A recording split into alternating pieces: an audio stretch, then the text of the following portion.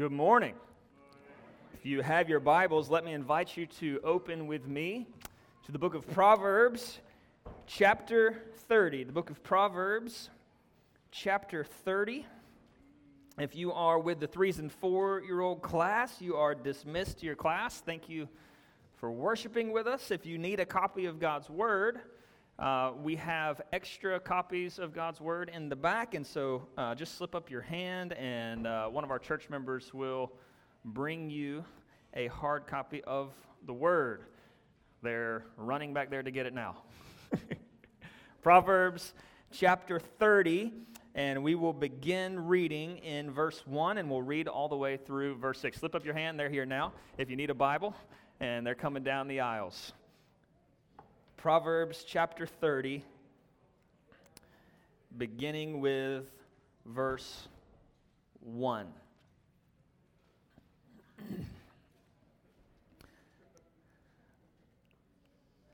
The words of Agur, son of Jakeh, the oracle. The man declares, I am weary, O God. I am weary, O God, and worn out. Surely, I am too stupid to be a man. I've not the understanding of a man. I've not learned wisdom, nor have I knowledge of the Holy One, who has ascended to heaven and come down, who has gathered the wind in his fists, who has wrapped up the waters in a garment, who has established all the ends of the earth. What is his name? And what is his son's name? Surely you know. Every word of God proves true. He is a shield to those who take refuge in him. Do not add to his words, lest he rebuke you, and you be found a liar. Let's pray to the Lord. Father, we just want to thank you for the book of Proverbs and our journey through it over the last 5 months. Lord, we come to you, and we come to a chapter this morning that's very different from other chapters we've seen in the Proverbs thus far, and we just pray for your grace to understand it. Help us to understand why it is you've preserved these words for us for thousands of years. God, help us to not only understand it, help us to respond to it rightly. Worship is response to your word. And so, Father, may we worship rightly this morning. And I pray that you would fill me with your Spirit in a recognizable way, a way in which all of us sense that the one true God is meeting with us through the words that you have provided. So, Father, we pray these things by your grace and for your glory. In Jesus' name, amen. Proverbs chapter 30, verse 1. The words of Agur, son of Jakeh, the oracle. Obviously, this is very different than where we have been for the last 5 to 6 weeks. Our journey through the Proverbs has looked like this so far. We did every single verse in chapters 1 through 9. Then in chapter 10, the structure changed. Chapter 10 all the way through 29 are more randomized. The Proverbs are just like a big box of wise sayings, and so what we did was case studies along the way.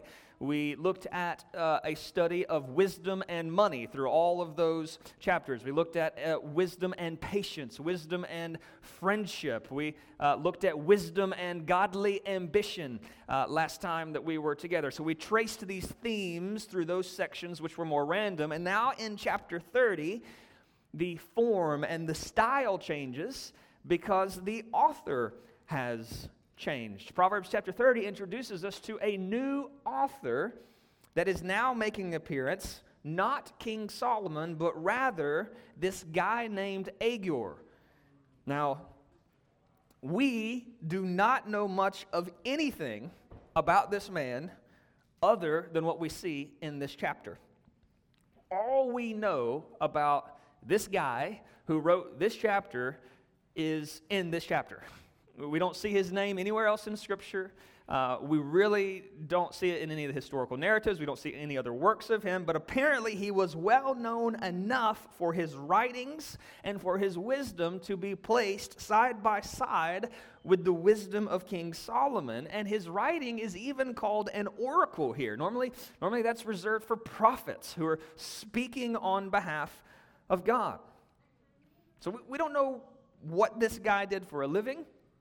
We don't know what his family situation was. We don't know the circumstances of his birth, his life, his death. We don't know what his personality was like. At the same time, as soon as we begin to read him, we find that we know him very well. We find that we can relate to him very well. We very much identify with what Agur begins to confess about his own human experience. Look at verse 1. The words of Agur, son of Jakeh, the oracle.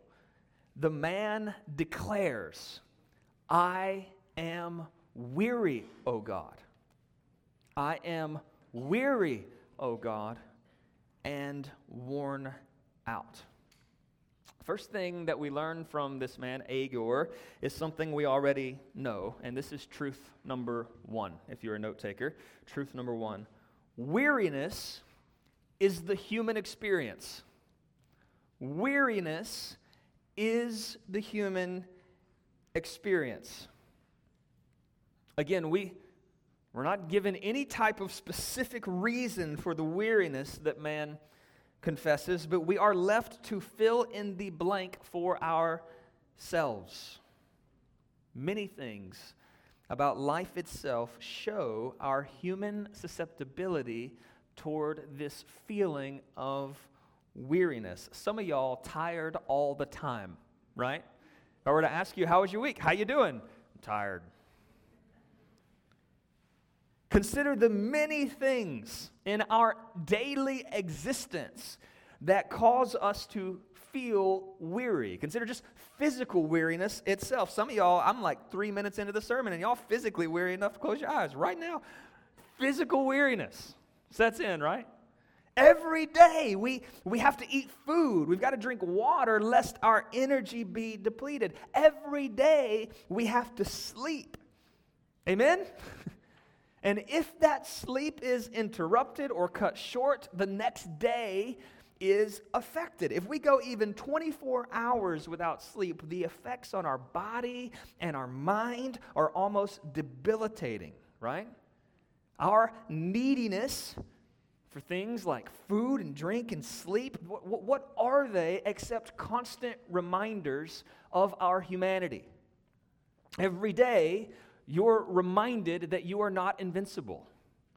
You are reminded that you very much have limitations. As we age, our body tells us that we are not increasing our physical capacity. Rather, it is diminishing day by day. Not only do we experience physical weariness, though, right? We experience mental weariness. Stress takes a toll on the well-being. We can only concentrate for so long. We can only read or write or work our minds in one direction for so long. We experience spiritual weariness. We grow tired from the grind of life in a broken world, right? I mean, our sin and all the forces of evil never stop their warfare against us. The Bible does not describe our present life as one of complete peace. Rather, one of the constant feelings of the Christian life is warfare being waged against us. Our own sin nature alluring us down a path of destruction, not only our own sins, but everybody else's sins. Not only their sins, but a spiritual enemy who's working to drive us off wisdom's path. In the Proverbs thus far, as we've been studying together, the enemy has been personified as Lady Folly, alluring us down the path of death. Proverbs 7, if you remember, says this about her temptations. Let not your heart turn aside to her ways. Do not stray into her paths. Many victims she's laid low. All her slain are a mighty throng. Her house is the way to Sheol, going down to the chambers of death. There's always a Lady Folly, luring us away from life and toward death. Paul articulates this in Ephesians 6, that you need to put on the whole armor of God, that you might be able to stand against the schemes of the devil, for you don't wrestle against flesh and blood, but against the rulers and against the authorities and against cosmic powers over this present darkness, against the spiritual forces of evil in the heavenly places. I don't know if you've ever wrestled in your life. Even if it's just wrestling children, you do really good for the first 73 seconds, right? And then now it's not just the wrestling the foe, now it's your own muscles begin to shake and waver. Wrestling is a certain type of fighting that requires a perseverance. You got to keep holding on, because as time goes, it gets more difficult. There's a battle raging, and it is a wearisome one. Relationships are hard. Marriages are hard. Parenting is hard. And God has called us, He's called Agur, He's called everyone in the room to do more than just survive, right?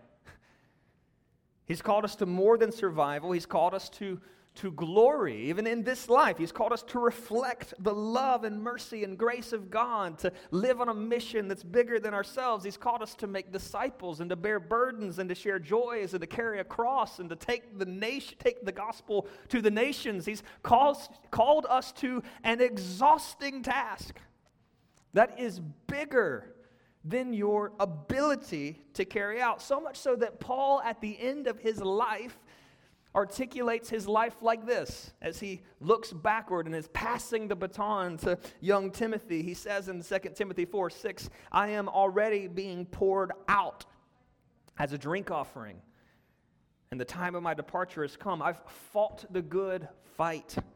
I've finished the race. I've kept the faith. You see, if we're being faithful to carry out the mission of God in a broken world, we go to bed tired every day. In fact, I would venture to say if you don't ever feel weary, you're probably not pursuing the Lord. Because what He's called us to is bigger than us and bigger than we have the stamina to endure day in and day out. We will be able to say with Paul at the end of life, we've fought the fight and finish the race. You see, the human experience, while there's flashes of joy and laughter and beauty and goodness, everyone in the room can confess with Agur from time to time, I am weary, O God. I am weary, O God, and I am worn out. Weariness is a part of it, but it's not all of it. Look at verse 2 of Proverbs 30. Surely I'm too stupid to be a man. I have not the understanding of a man. I've not learned wisdom, nor have I knowledge of the Holy One.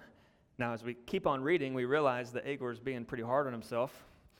He actually has pretty good wisdom. He seems to know God and know His Word. At the same time, though, he's feeling a limitation. Truth number 2 is this. Not only is weariness the human experience, and I mean this in the nicest way. Truth number 2, ignorance is the human experience.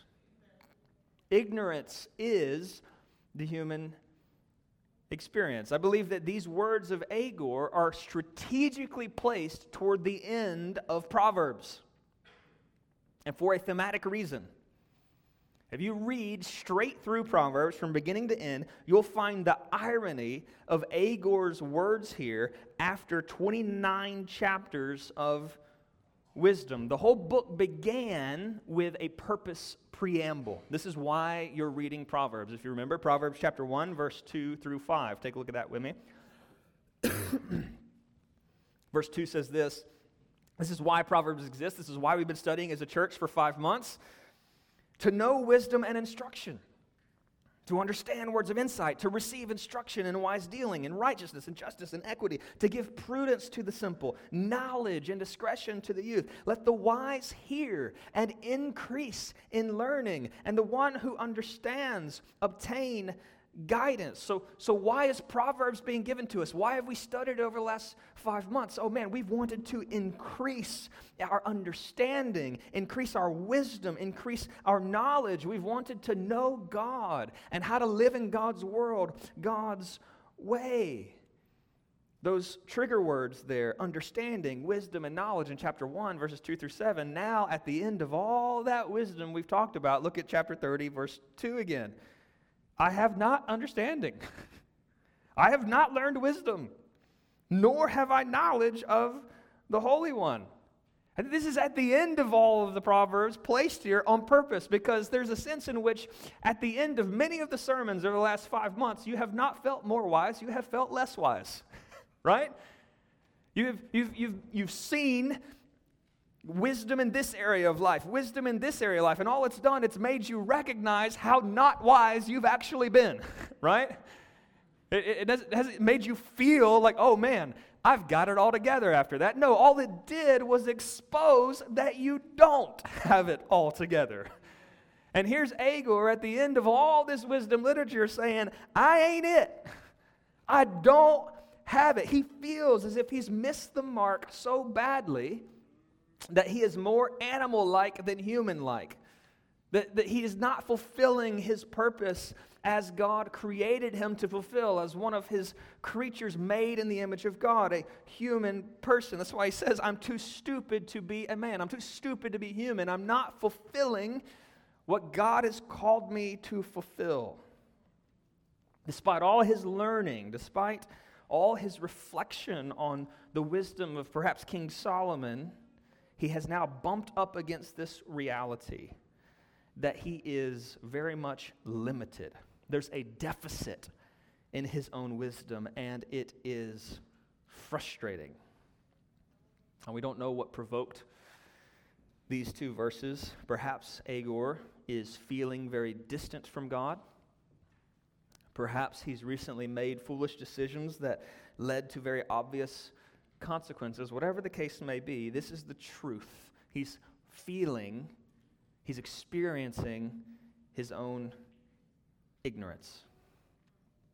And this is true of every one of us. From the moment that we are born, we recognize there are limits to our knowledge capacity, limits to our wisdom capacity. There's this little window when we're a teenager where we don't see it. But then as you get older, you recognize, right, that there's a limit to the knowledge. Every human being is born knowing very little. And then as you grow, you begin to learn more, and you learn more, and you increase in understanding. And then at some point you hit a threshold in all of your learning and understanding where you realize how much you don't actually know. See, learning as a human kind of has that effect. Some of the most renowned scientists have crises as they continue to learn more and more and more, because what they do is they realize how far out of reach infinite knowledge really is, and how much of the universe they don't actually understand. They can't even answer the question of where it all came from. The non-Christian world especially feels this if they stop to think deeply. I actually asked ChatGPT a couple questions this week just to see.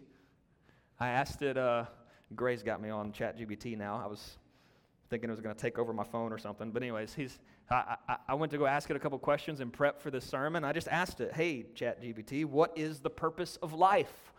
This is artificial intelligence. What do you think the purpose of life is? And this is the response.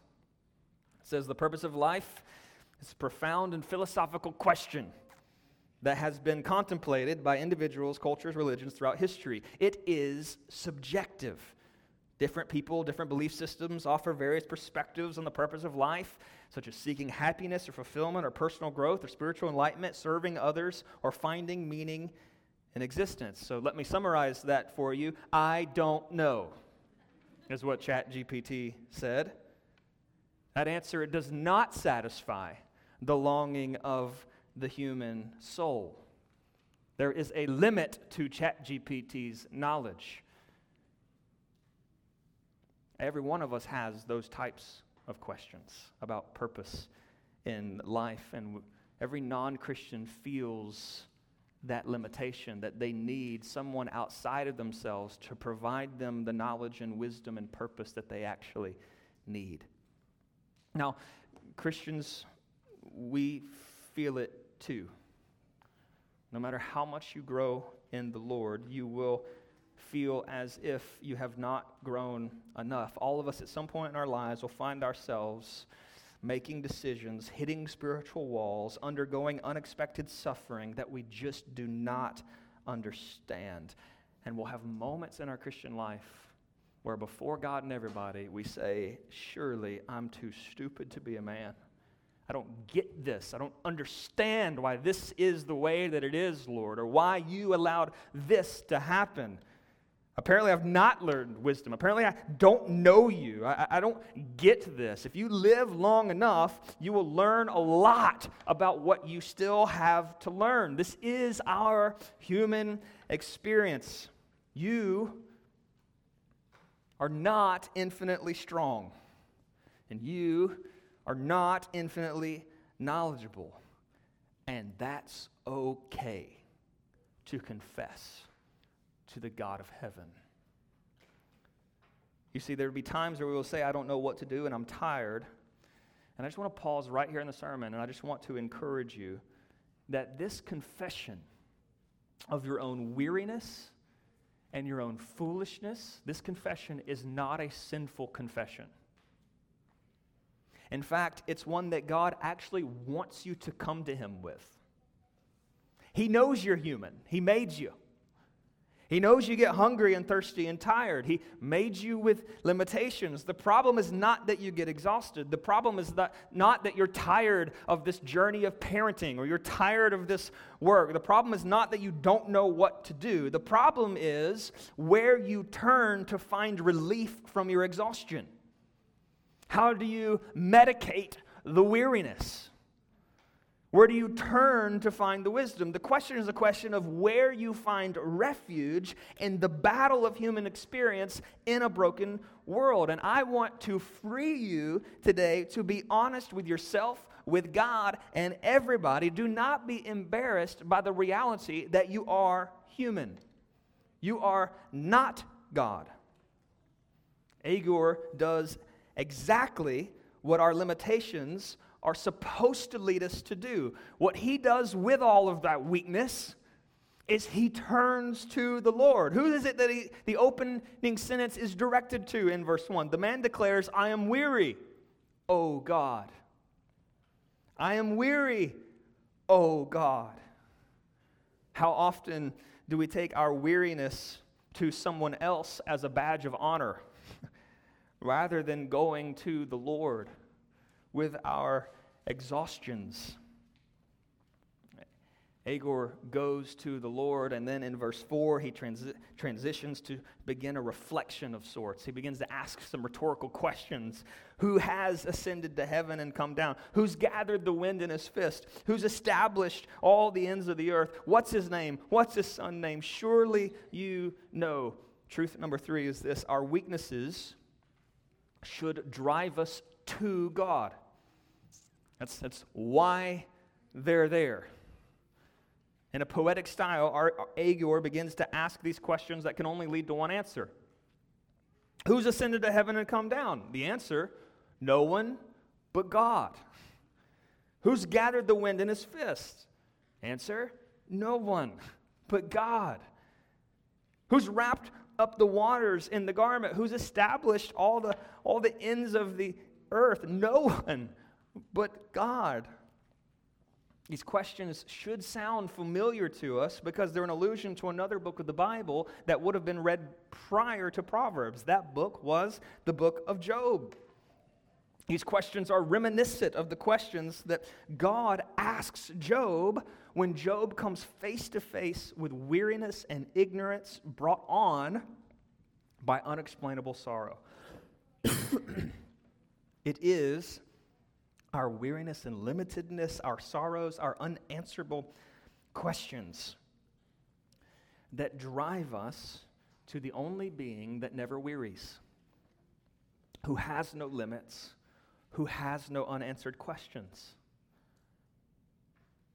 That confession of your own weariness, your ignorance before God, that is the beginning of Christian maturity.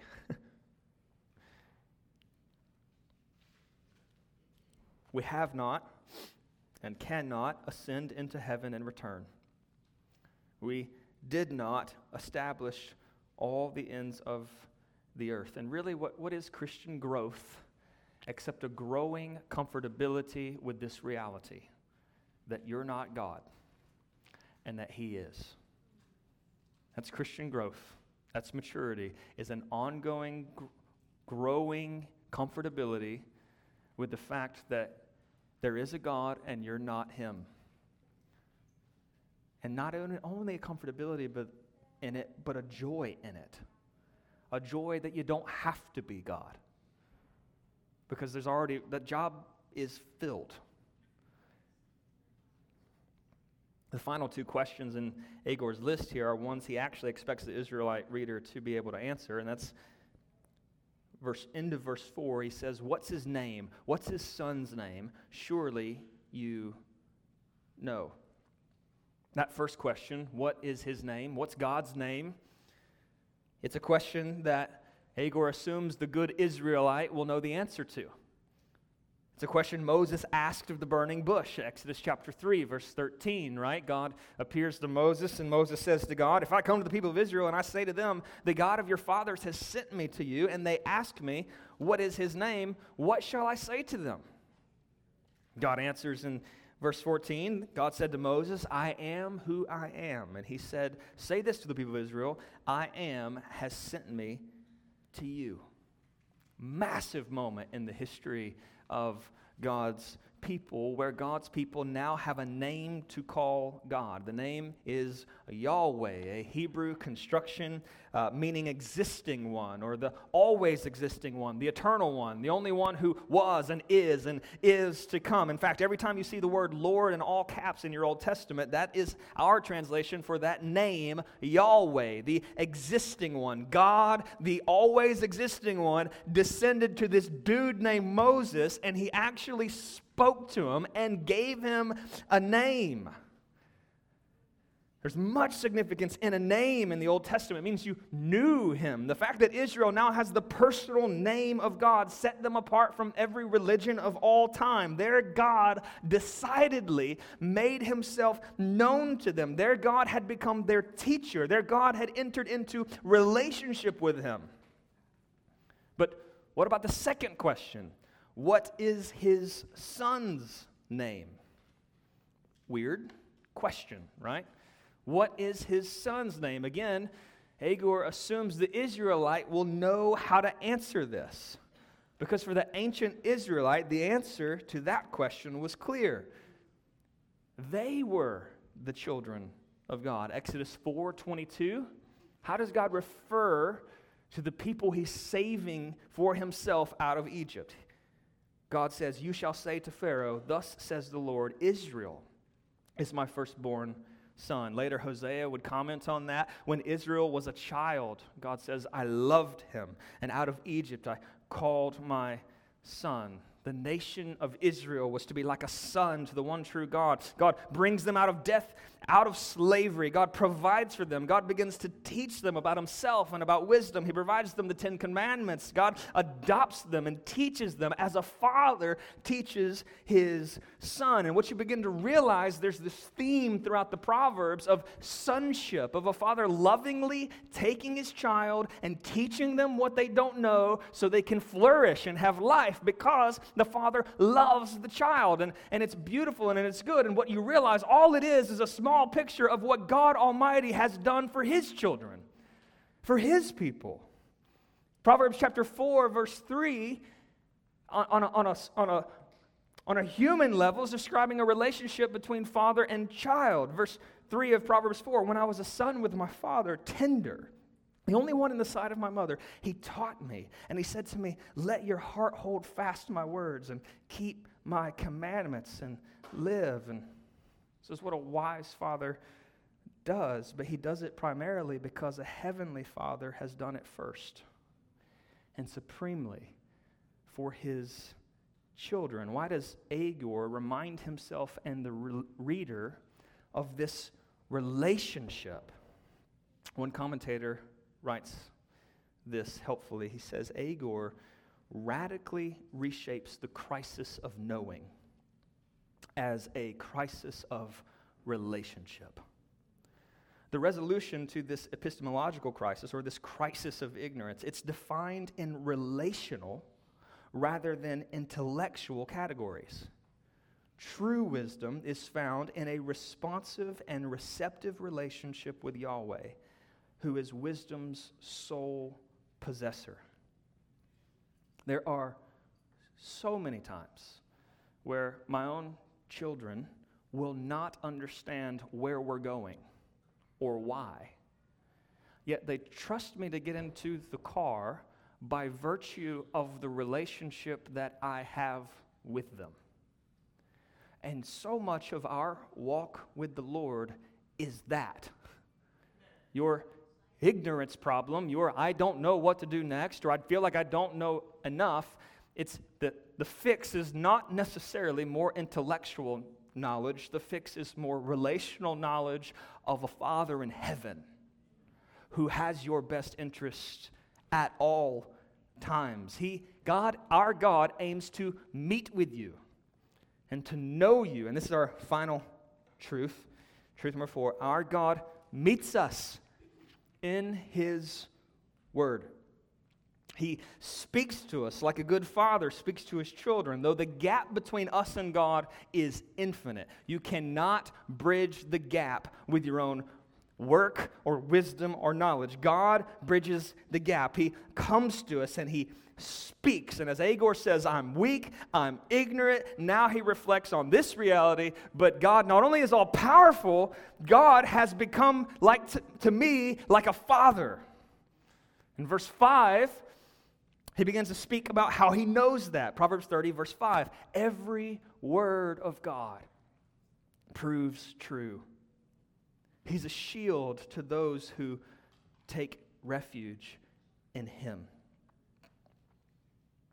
Our only hope is an active faith and trust in the trustworthiness of the Word that God has given us.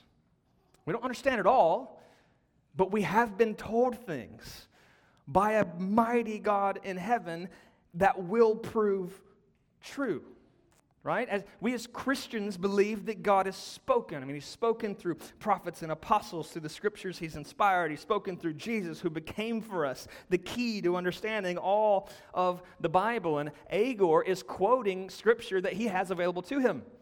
He's actually quoting 2 Samuel chapter 22, verse 31, words of David that say, this God, His way is perfect. The word of the Lord proves true. He's a shield for all those who take refuge in Him. Shows up again in Psalm 18, verse 30, exactly the same. This God, His way is perfect. The word of the Lord proves true. He's a shield for all those who take refuge in Him. Notice the parallel here. Notice the parallel. The Word of God proves true. So Word of God is the subject. And then God Himself, He is a shield to those who take refuge. Notice the connection between what God has said and God Himself, right? As you trust more and more that what God has said will forever be true, then God Himself will be for you a refuge. This is how the Christian life works. If you want to experience God's care for you, if you want to experience refuge in the weariness, you meet God in His Word, and you fight to believe that what He has said will prove true, even though you can't see it right now. This is how we exist in the weariness and in the pain of our ignorance. This is how we face suffering that has no explanation. This is how we live in contentment when life's not what we want it to be. We meet with God, our Father, over the things He's promised in His Word, and we ask Him to help us believe that those promises will prove true in the end. And as we believe those things to prove true in the end, God becomes to us a shield in the present. The shield against the enemy fire is the faith in what God has said will be true in the future. So if you reject God's word as authoritative in your life, now you will never truly live in the refuge that God provides. Again, Agur quotes Scripture. Proverbs 30, verse 6. Do not add to his words, lest he rebuke you and you be found a liar. He's quoting Moses in Deuteronomy 4:2. You shall not add to the word that I command you. Don't take from it, that you may keep the commandments, the Lord your God, that the Lord your God I command you. Agur knows the temptation, just as Moses knew the temptation, that when we feel weary, when we feel like we don't know what to do, perhaps we feel our own weaknesses or laziness, like an animal that's caged, like an animal that's frantic, like when a car is coming up on a deer and he doesn't know what to do. What he does is he jets and he moves and he acts and he runs right in front of the car, right? When we feel our weariness, the temptation then is to carve our own path, to make our own way. Sin leads us to pave our own way. Our sin drives us to either set aside the Word of God and say, okay, I got to figure this out because it's getting crazy. Or worse, to add to it or replace it. We start to say things like, well, I know God said this, but here's my reasoning for ignoring it. We begin to trust our own word, our own logic, our own path. We say things like, well, God would never do this or that or take this position. We start putting our own words in God's mouth. And Agur warns us to be careful, saying adding to God's word leads to one thing, rebuke from heaven and a shameful realization that in the end, you were a liar, believing lies, and living in a lie on purpose. You see, we're prone to weariness, we're prone to ignorance, but we have a choice. We can all the more rely on ourselves, or we can let those weaknesses drive us to a God who wants to meet us in His Word that He's given us. See, Agur is leaning in on the wisdom of this confession. He's simply elaborating on a wisdom that's been explained already in the Proverbs. Proverbs 3, verse 5, this is the essence of the wise life. Trust in the Lord with all your heart. Do not lean on your own understanding. In all your ways acknowledge Him, and He will make straight your path. Be not wise in your own eyes. Fear the Lord. Turn away from evil, and it will be healing to your flesh and refreshment to your bones. I want to conclude this morning with this.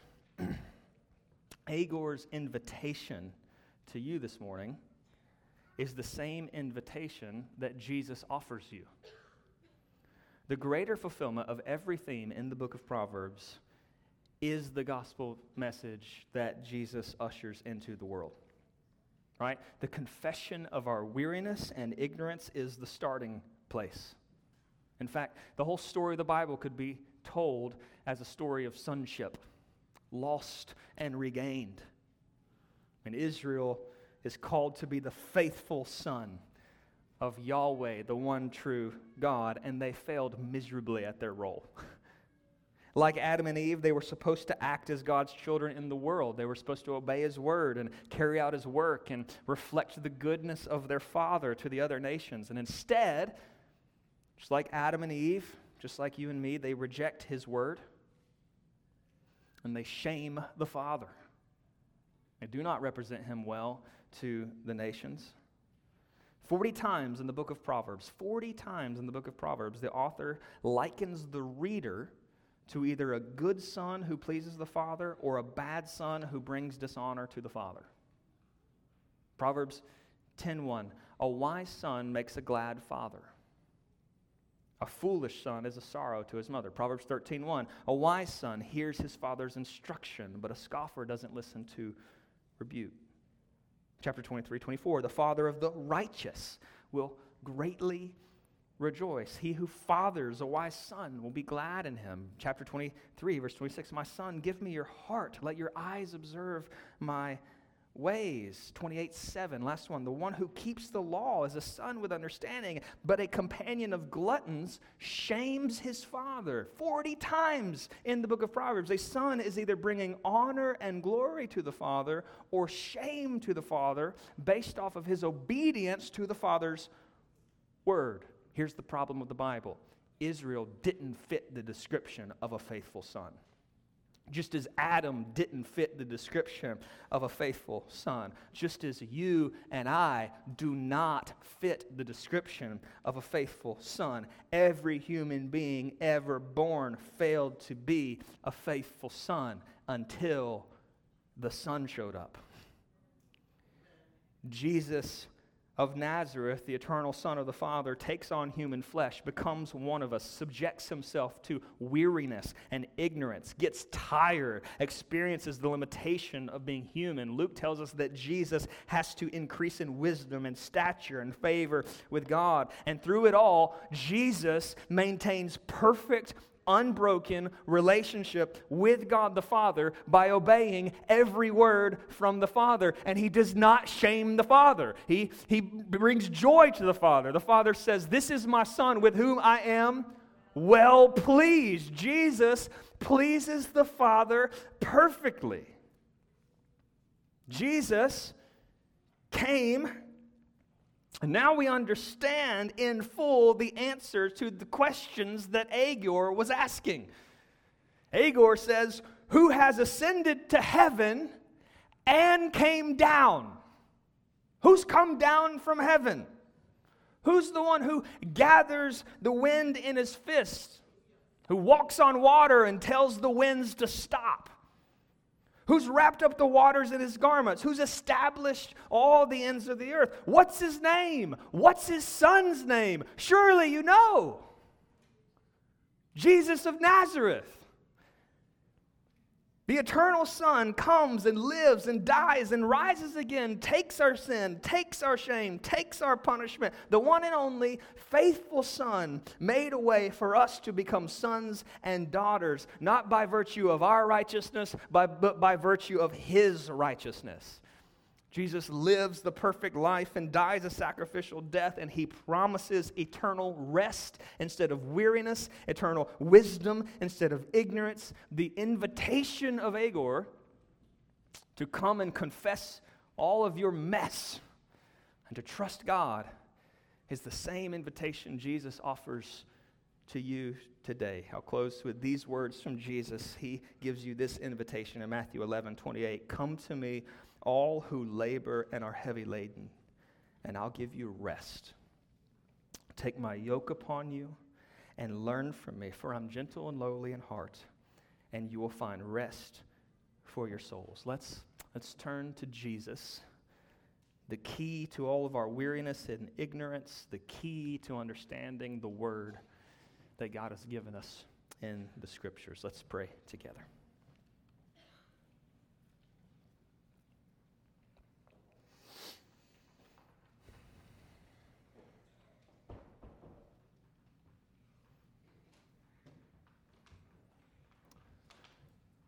Father, we praise your holy name for providing a faithful Son who would represent us before your throne.